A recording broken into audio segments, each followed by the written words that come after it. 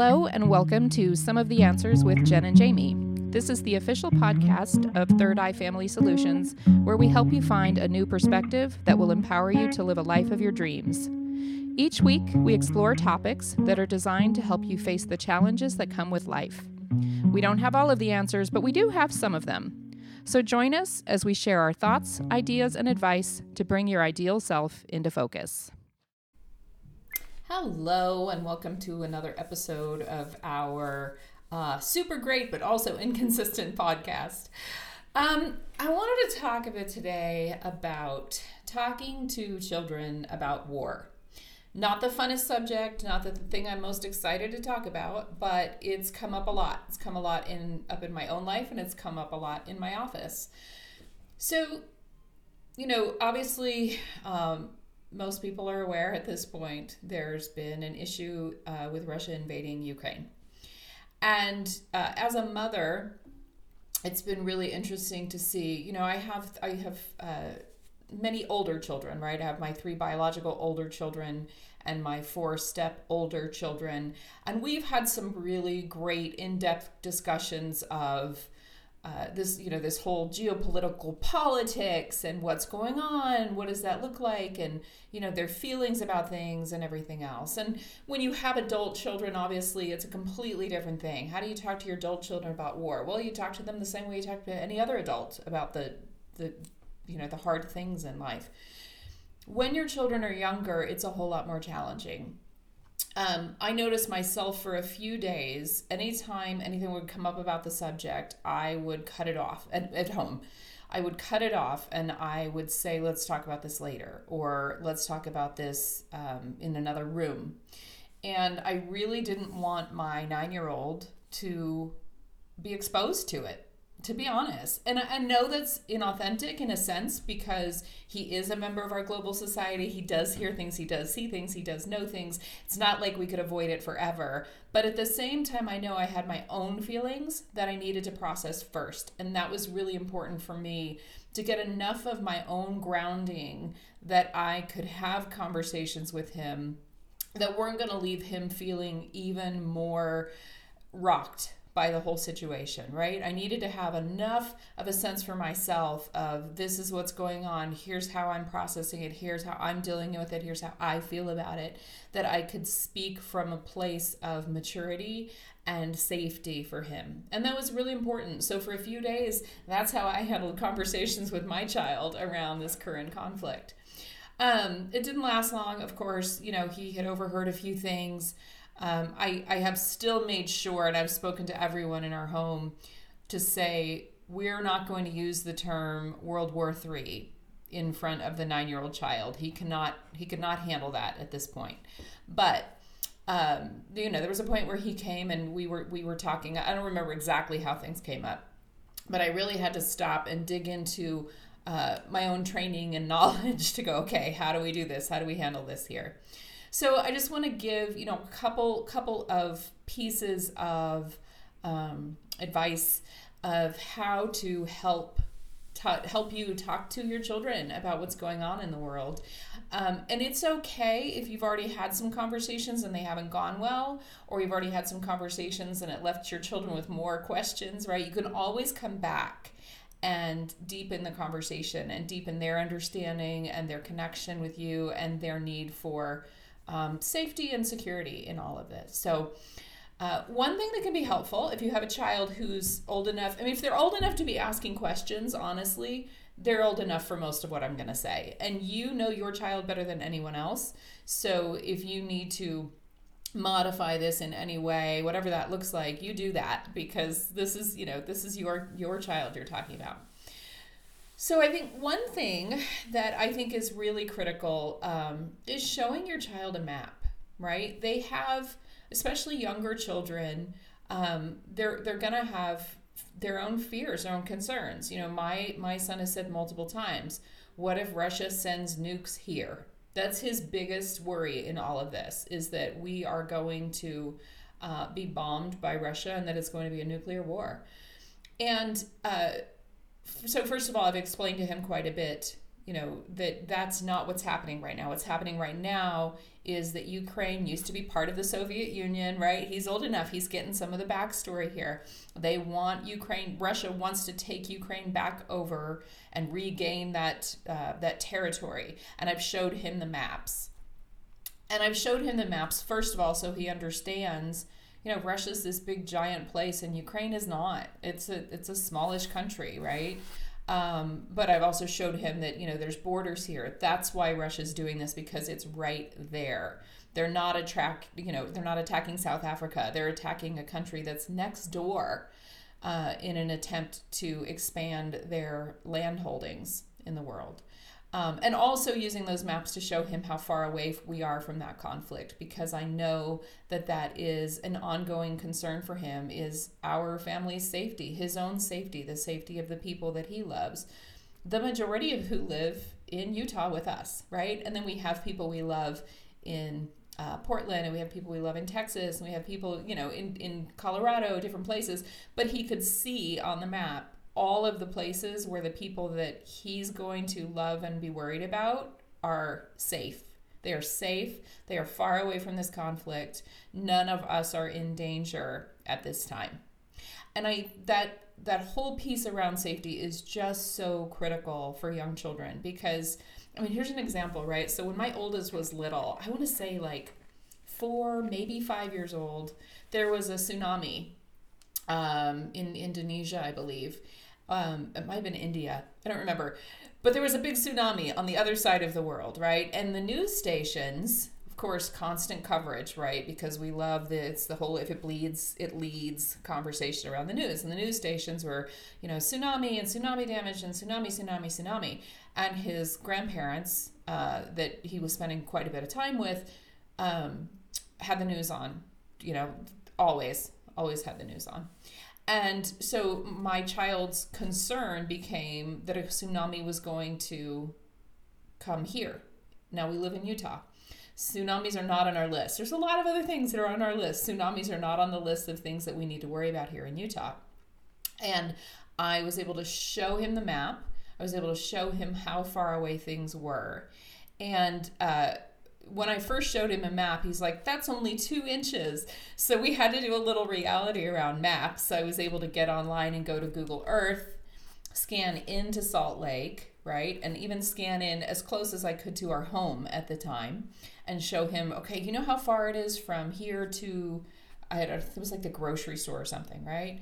And so I was able to, expand and contract the map and give him a sense of how far away, even California, if there were to be a tsunami there, how far away even that is, and that there's, we're safe here, right? So using a map, I highly, highly recommend it.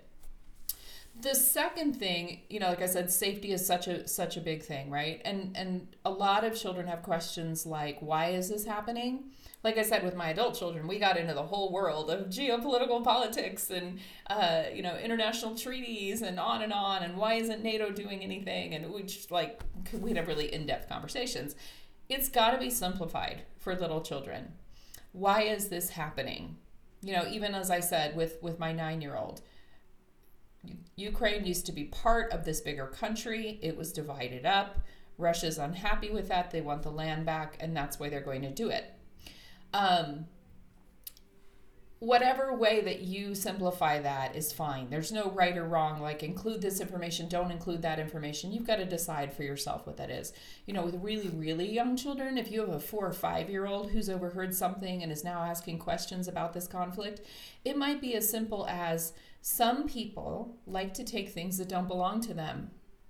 And that's really not okay. And you can even get as personal as possible, right? Do you remember when your friend was over the other day and they wanted to take home your toy and you were upset? You didn't want them to take your toy home because that was your toy, right? I know that sounds really simple, but we have to put it in language that children will understand.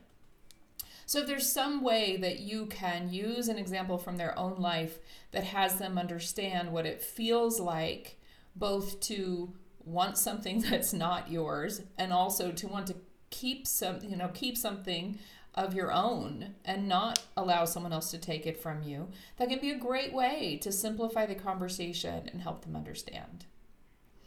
And then I think the third piece of advice I have,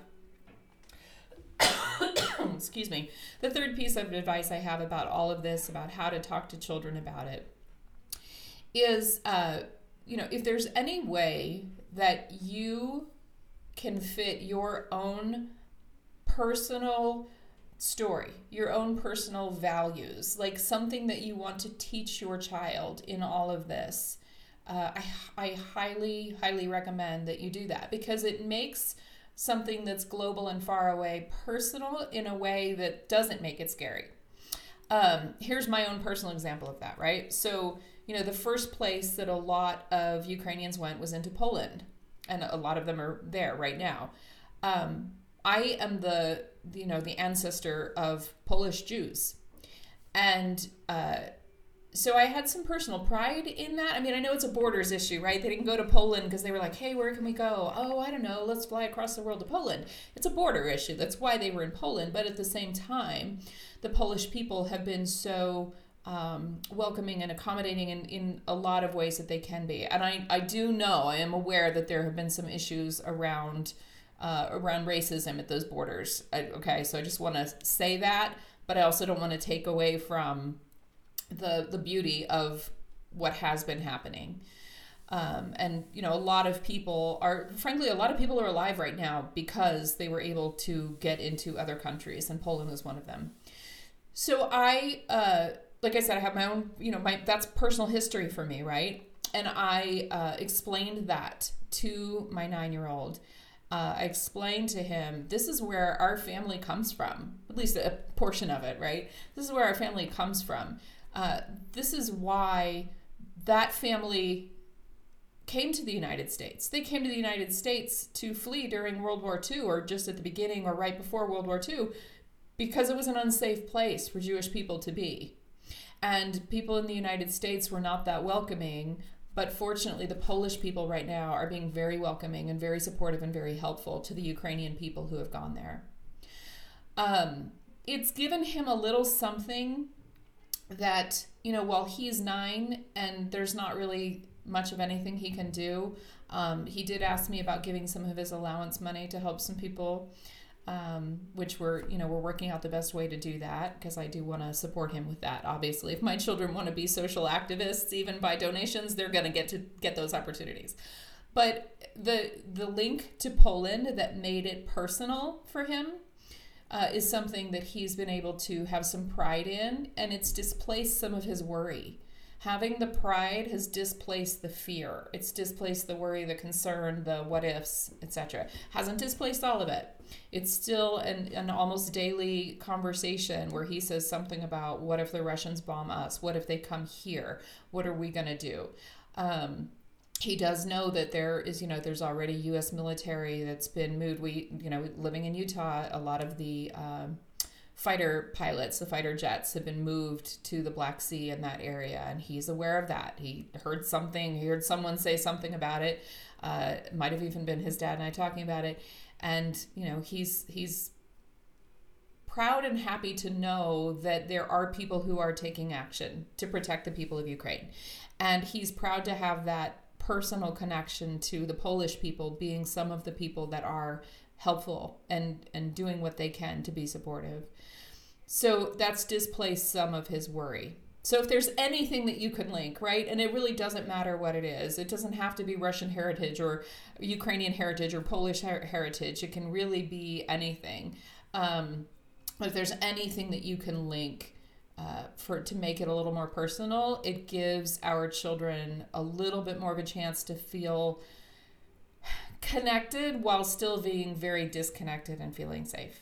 I hope that makes sense. I just felt like if I was going to say anything today, it needed to be about that, because it's come up so frequently. Many of my clients have said, "What do I tell my children? They're asking questions. I don't want them to be scared." And if we're not talking, their fear is just going to grow. It's going to compound. It's going to, snowball. If we are talking, we can at least alleviate some of that fear and some of that concern. So I hope that's been helpful. Obviously as adults, we have our own stuff to work out about this. As a friend around my age said a few days ago, this is not our first rodeo for most of us. We've been through multiple iterations of, now there's war and what's going to happen and how are we going to be involved and everything else, but it doesn't make it any easier. It's still scary. It's still stressful. And above all, it's heartbreaking. It's even if things never move outside of, Ukraine itself, it's heartbreaking. The damage that's been there, the lives that have been lost there. And it's heartbreaking to know the reality that there's still people in this world who think that that's an okay way to handle their business. It's heartbreaking to have that as part of the landscape. So I know that. To the best of your ability, work that out for yourself, or at least put it aside for a minute if you do need to talk to children about this conflict as well. As always, if you need anything, please feel free to reach out to us. All the information's in the outro. And we hope that other than the state of the world, you're doing well. And we'll be back when we're back. We hope you enjoyed this episode of Some of the Answers. To learn more about Jen, Jamie, or Third Eye Family Solutions, log on to thirdeyefamilysolutions.com. That's third, THIRDIEYE, familysolutions.com. Some of the Answers podcast can be found on Spotify, iTunes, Google Music, Stitcher, and Podbean. This podcast is the property of Third Eye Family Solutions, copyright 2020, and the music is owned fully by Gabe Schwartz. Join us next time for Some of the Answers.